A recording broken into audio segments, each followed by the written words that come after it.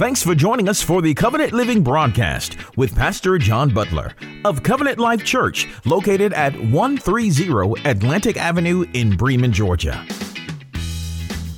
On today's broadcast, Pastor John Butler speaks from the subject of the cross. It's not what you think. And now, here is today's message. Mark chapter 15, starting with verse 12. First of all, 12 through 20.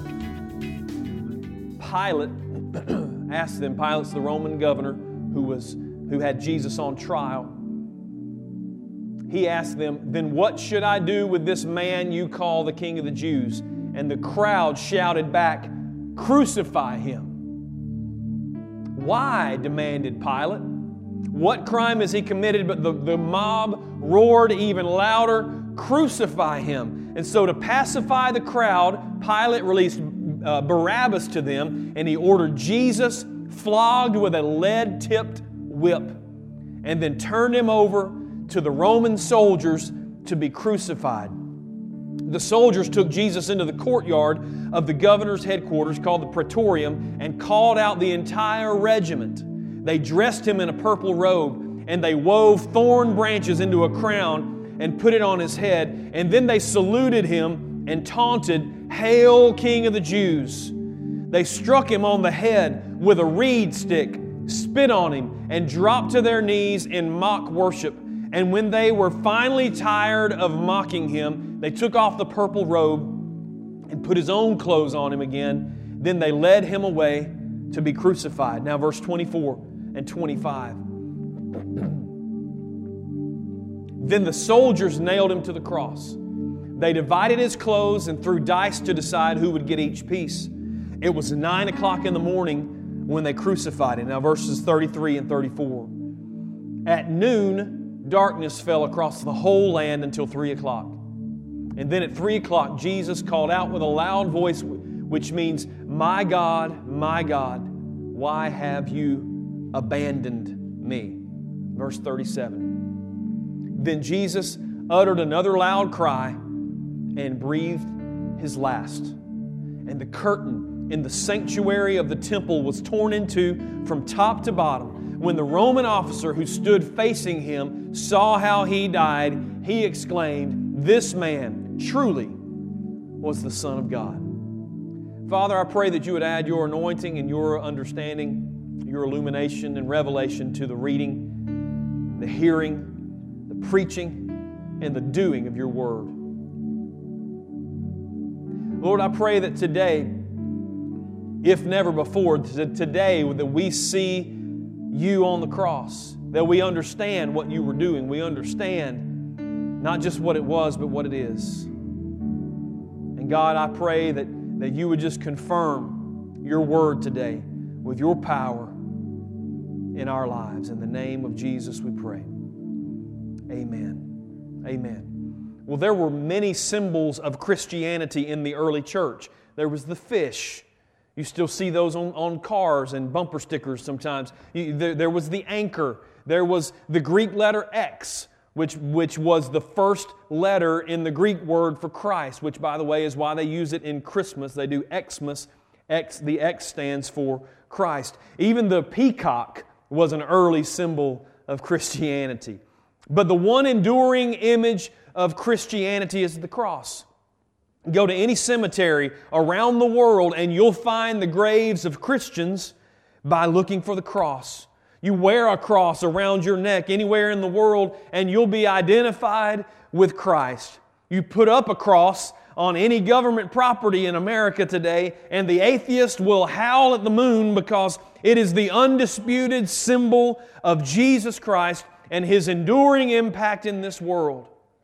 But even though everyone recognizes it, many people don't understand it. There are myths and misinformation surrounding the cross that not only minimizes what it did in that moment in history, but it neutralizes its power to affect the present and the future. So if you don't understand what the cross was, you'll never understand what the cross is.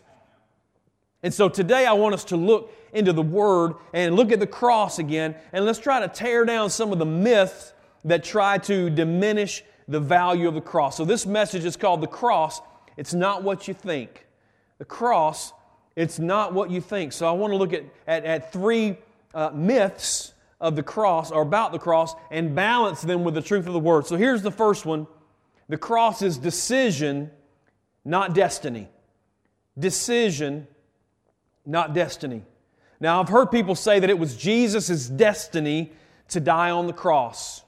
And some people say that with the best of intentions, meaning that Jesus that died on the cross because it was a fulfillment of prophecy, which of course it certainly was. But prophets had foretold for hundreds of years that Jesus would come, and even that He would die on the cross. But let's be clear about what destiny is. Destiny is this idea that all of our decisions and all of our actions are predetermined, and that no matter what we do or what we desire, the outcome is a foregone conclusion, and we can never deviate from that outcome. In other words, what's supposed to happen is going to happen no matter what we do or say or what we decide. Now listen to me carefully. The cross of Jesus Christ had nothing to do with destiny. It was not Jesus' destiny that caused Him to be crucified. You see, if we believe that it was fate or it was destiny that caused the actions of the second person of the Godhead, then we've chosen to believe in a power greater than God Himself. If destiny dictates to deity, then we believe more in the power of destiny than in the power of God. Destiny is a pagan belief. It's rooted in ancient Greek mythology and other ancient religions where they believed that the gods stood around on Mount Olympus and they played with the lives of men like puppets, like dolls, figurines, causing them to do whatever they wanted them to do. That's mythology.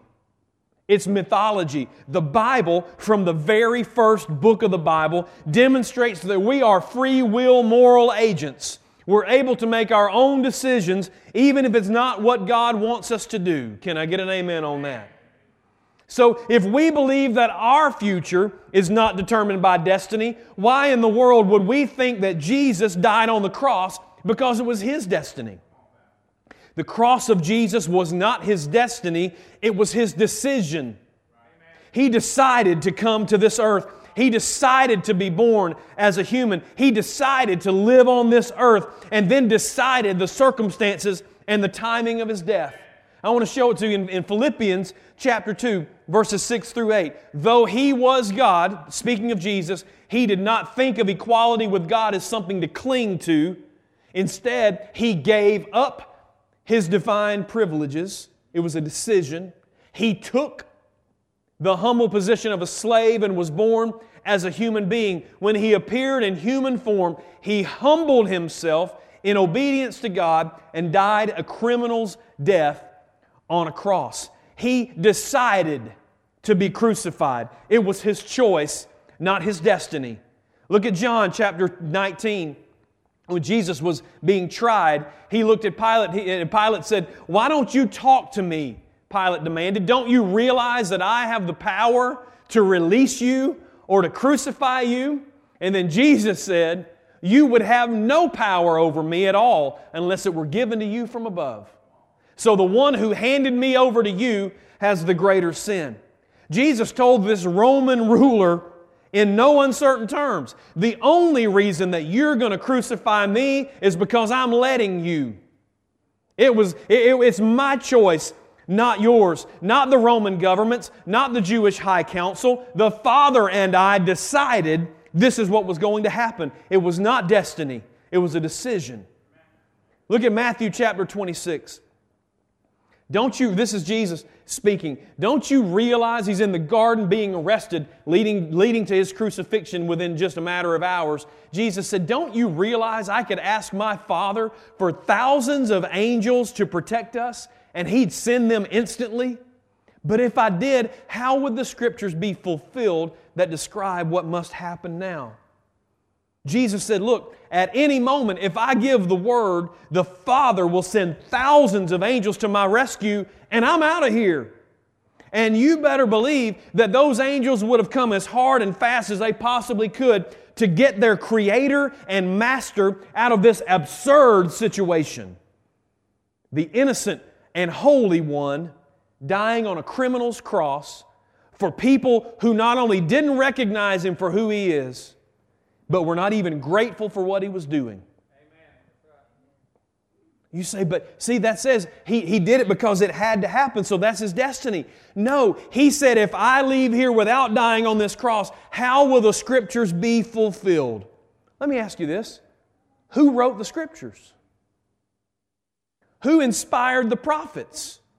Who told them what was going to happen?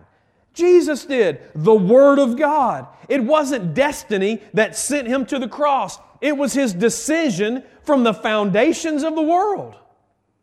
You say, well, John, you're pretty worked up about that, but what difference does it make? It makes all the difference in the world. Jesus wasn't just some good man or some great teacher who was destined to give His life for a cause that He believed in.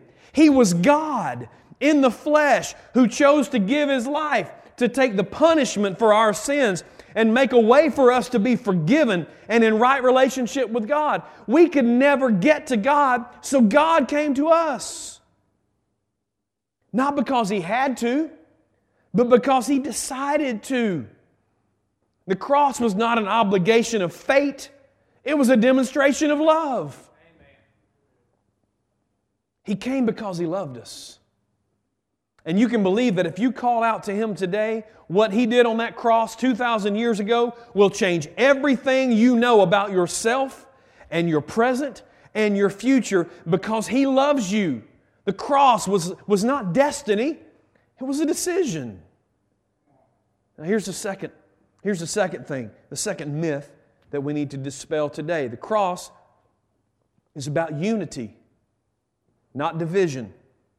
Cross is about unity and not division. So we've been studying the book of Ephesians on Wednesday nights for a couple of months, and I think that's what has lit my fire about the cross. I want to show you in Ephesians chapter 2, verses 14 through 16. For Christ Himself brought peace to us. He united Jews and Gentiles into one body in His own, into one people when in His own body on the cross, He broke down the wall of hostility that separated us. He did this by ending the system of law with its commandments and regulations. He made peace between Jews and Gentiles by creating in Himself one new group from the two groups. Together as one body, Christ reconciled both groups to God by means of His death on the cross, and our hostility towards each other was put to death. Amen. You see, so many people talk about the cross as a symbol of division, that it divides Christians from the rest of the world. And listen, I know that the gospel, the cross is a stumbling block to those who don't believe, whose eyes haven't been opened to the spiritual truth of Jesus. I get that, but that's the effect. It's not the intention. You see, too many times we hold up the cross as a way to divide people, a way of keeping people out. We say things like, well, Jesus is the only way to the Father. He died on the cross for you, and if you can't accept that sacrifice, you've got no way to be redeemed. You just need to go on. You can't get in. And while some of that is technically true, you're missing the point. Amen. You're missing the purpose. I want to show you this. I found this week as I was preparing this message. I want to show you this graphic. That's the purpose of the cross. The cross isn't to be raised to keep people out. It's to be extended to let people in. If they will only use the cross as a bridge, then they can have right relationship with the Father again. The cross isn't the obstacle, it's the bridge. It's not about division, it's about unity. It's about bringing people to the Father, not keeping them out. 1 Peter chapter 3. Christ suffered for our sins once for all time. He never sinned, but He died for sinners to bring you safely home to God. But He suffered physical death, but He was raised to life in the Spirit. Listen, He tore down the wall of hostility. He pulled down the veil. He made everybody equal at the foot of the cross. But it wasn't our greatness that united us. It wasn't our moral righteousness. It wasn't that we were upstanding people. What united us was not our greatness, it was our sin. We're all united by our utter hopelessness and helplessness. We're all the same at the foot of the cross, which means we're completely dependent upon the love and the grace of Jesus and desperately in need of a Savior. The cross doesn't stand to keep people out of God's presence. It extends across the great divide to give people a way to come into the family. It's about unity, not about division. And because of that, all the other ways that we've divided ourselves don't matter anymore. I want to show you this in John chapter 12. Jesus said, when I'm lifted up from the earth, you see the imagery there of the cross? When I'm lifted up from the earth, I'll draw everyone to myself. And then John explains it in the next verse. He said this to indicate how He was going to die. So Jesus said, when I'm hung on the cross, when I'm crucified, I will draw everyone to myself. Everyone. He draws everyone to Himself because of the cross. So John, why should I get excited about that? Because you're in everyone. Amen. If He didn't invite everyone, then none of us could have come. So there's no more Jew or Gentile. There's no more male or female. There's no more black or white or brown or yellow or red. There's no more rich or poor or middle class. There's no more slave or free. No more married or single. No more gay or straight or undecided. No more Democrat or Republican or Libertarian. No more educated or uneducated. No more church kids or ex-convicts. The world has given us every way to divide ourselves, but the cross of Jesus wipes all of that stuff out. None of that matters at the cross because the cross is a symbol of unity, not a symbol of division. So we don't have to be choosy who we witness to. We don't have to be selective who we invite to church. We don't have to find the worthy ones because the book of Romans is clear about that. There's none of us worthy, not even one. That makes our target demographic pretty easy. If they're human, they need Jesus. If they're sinners, and everyone's born a sinner, then the cross of Jesus is for them. Not to keep them out, but to bring them into the family. The first Casting Crowns song I heard was called If We Are the Body. I think it was their first single. And the bridge of that song is the key concept. It said, Jesus paid much too high a price for us to pick and choose who should come. The cross unites everybody under the banner of needing a Savior. And aren't you glad it did? You say, but what about the sin that these people are involved in? Is everybody welcome just to come to the cross just as they are and then continue to live just like they've always lived? Well, of course not. And that brings us to the final point. The cross is warfare, not weakness. The cross is warfare, not weakness. See, there are people who see the cross of Jesus as a sign of weakness, as a symbol of defeat, the untimely and tragic end to a great man's life. Well, if that's how you see the cross, then you don't understand the cross. Amen. Let me try to help you see it, this Old Testament account in Joshua chapter 7. A real familiar passage of Scripture, but I want to use it for a different purpose. When they returned, they told Joshua, these were his military scouts, they said, listen, there's no need for all of us to go up there. It won't take more than 2,000 or 3,000 men to attack the little city of Ai. Since there's so few of them, don't make all of our people struggle to go up there. So approximately 3,000 warriors were sent, but they were soundly defeated. The men of Ai chased the Israelites from the town gate as far as the quarries, and they killed about 36 who were retreating down the slopes. The Israelites were paralyzed with fear at this turn of events, and their courage melted away. Now, here's chapter 8, verses 1 through 8. Then the Lord said to Joshua, do not be afraid or discouraged. Take all your fighting men and attack Ai, for I have given you the king of Ai, his people, his town, and his land. You will destroy them as you destroyed Jericho and its king. But this time you may keep the plunder and the livestock for yourselves. Set an ambush behind the town." And so Joshua and all the fighting men set out to attack Ai. Joshua chose 30,000 of his best warriors and sent them out at night with these orders: hide in ambush behind the town, close behind the town, and be ready for action. When our main army attacks, the men of Ai will come out to fight as they did before, and we will run away from them. Y'all see this plan? We will let them chase us until we have drawn them away from the town. For they will say, "The Israelites are running away from us as they did before." And then while we're running from them, you will jump up from your ambush and take possession of the town, for the Lord your God will give it to you. Set the town on fire as the Lord has commanded. You have your orders. Now, what an incredible account of what happened what got Israel defeated. So let me fill in the gaps between the verses in chapter 7 and the verses in chapter 8. What got Israel defeated was sin. Remember, it was Achan who hid the forbidden treasure from Jericho in his tent. So it was sin that got him defeated. Sin always brings defeat and death. That's the wages of sin. When you participate in sin, it brings death. But God had another plan for Joshua. After they rid the camp of the sin, He told Joshua, "Look, you're going to draw the army out of the city with a planned and calculated retreat." He would appear, he said, "Joshua, you're going to appear to be defeated, but it's going to allow the enemy to get further and further away from the city, and then you're going to capture what belongs to the enemy and crush him in defeat." Can I tell you this morning, that's exactly what happened on the cross?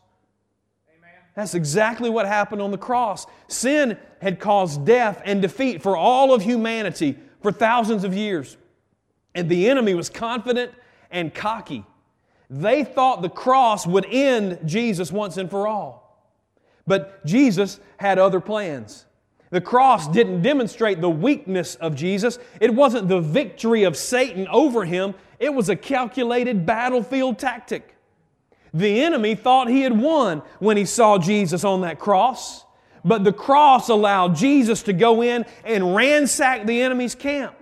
He took back what rightfully belonged to God. He took back the keys to death and hell and the grave. He took back the opportunity to have right relationship with mankind by becoming our sacrifice for sin. It might have appeared to be weakness, but it was warfare. The cross was the deciding battle in the cosmic war between good and evil. That's why Jesus declared from the cross, "It is finished."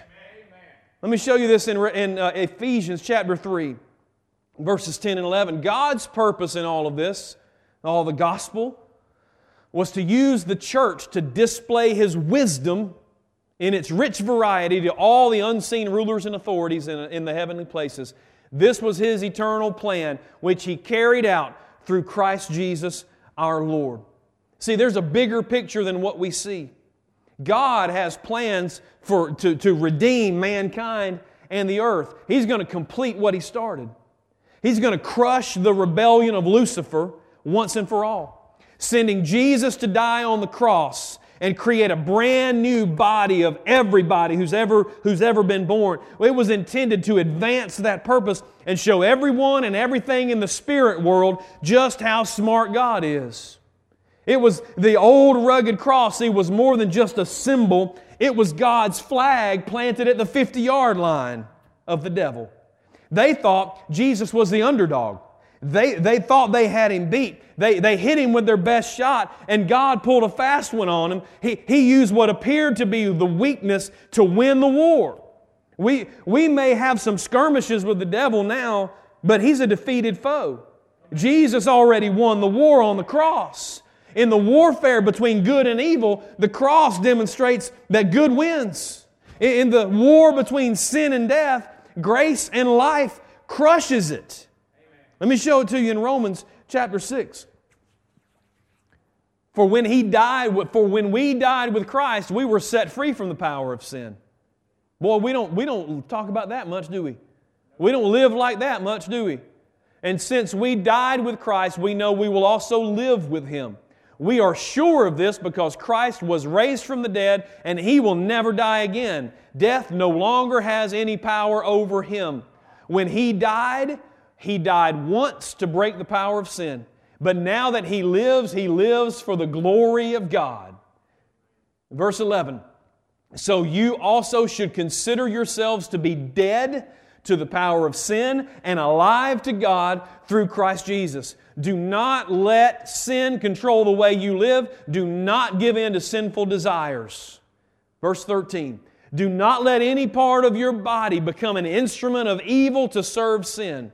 Instead, give yourselves completely to God, for you were dead, but now you have new life. So use your whole body as an instrument to do what is right for the glory of God. Sin is no longer your master, for you no longer live under the requirements of the law. Instead, you live under the freedom of God's grace. Listen, the power of sin is only as powerful as we allow it to be in our lives. Sin's dead to us, and we're dead to sin. Sin was defeated by the cross of Jesus. Not just forgiven, it was defeated. Sin's a defeated foe. The only weapons it has is deception and intimidation, and those aren't real weapons. The enemy wants you to think it has power, but the cross disarmed the enemy. Look at this in Colossians chapter 2. Colossians chapter 2, you were dead because of your sins and because your sinful nature was not yet cut away. Then God made you alive with Christ, for He forgave all your sins. Look at this. He canceled the record of the charges against us and took it away by nailing it to the cross. In this way, He disarmed the spiritual rulers and authorities. He shamed them publicly by His victory over them on the cross. The cross is so powerful that Paul said in 1 Corinthians chapter 2, he said, I'm forgetting everything else I know. I'm going to forget everything else. All I'm going to preach is Jesus Christ and Him crucified. Now remember the kind of culture he was speaking to in Corinth, full of idolatry. They believed in lots of gods, or in some cases, no gods at all. They were self-satisfied. They were arrogant. They were affluent. They were seeking knowledge for the sake of knowing, but not interested in life change. Does that sound familiar? Amen. Sounds like 21st century America to me. And it was in that environment that Paul knew the most powerful thing that he could do was preach the cross. Preach the cross. The cross is not popular anymore. The cross is not politically correct anymore.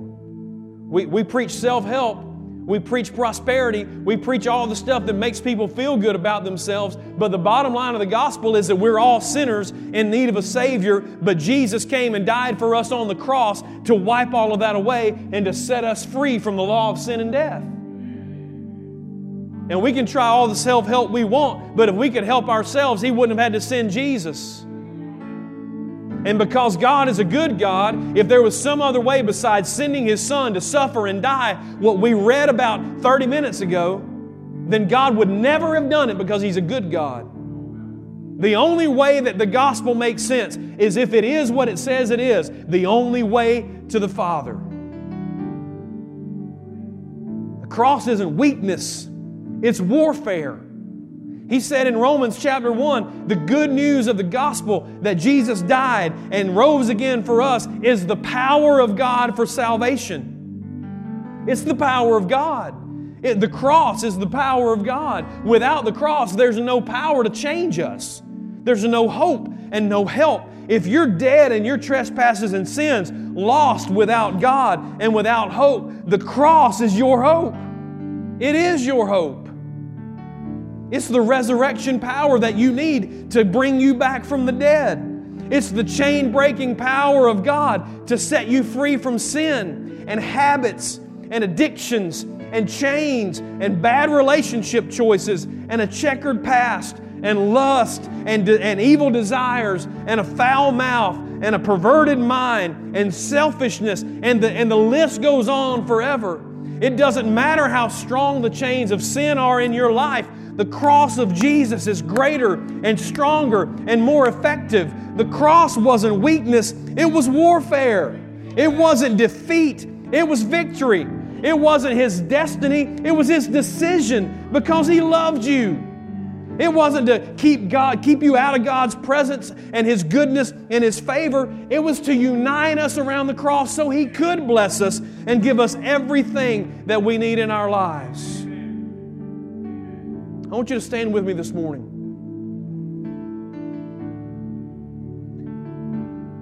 The message of the cross is not just for sinners. The message of the cross is for us.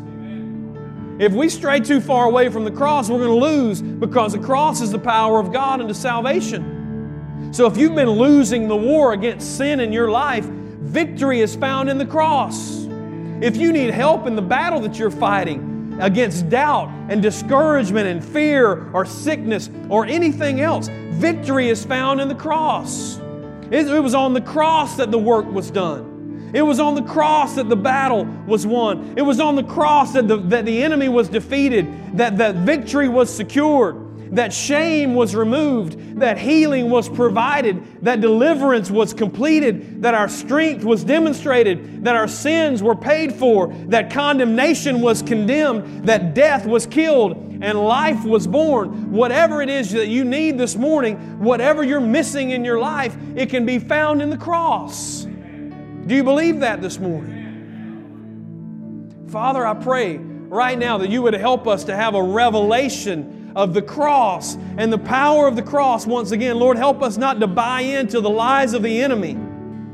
We pray that you've been blessed and inspired by today's Covenant Living broadcast with Pastor John Butler. You can hear today's message in its entirety by visiting our website at covenantlifewestga.org. You can find this video there on our homepage. Just click the YouTube button and make sure you subscribe to our YouTube channel. And give us a call at 770-537-3747. That's 770-537-3747. At Covenant Life, our mission is to go and make disciples by being real, relational, and reaching.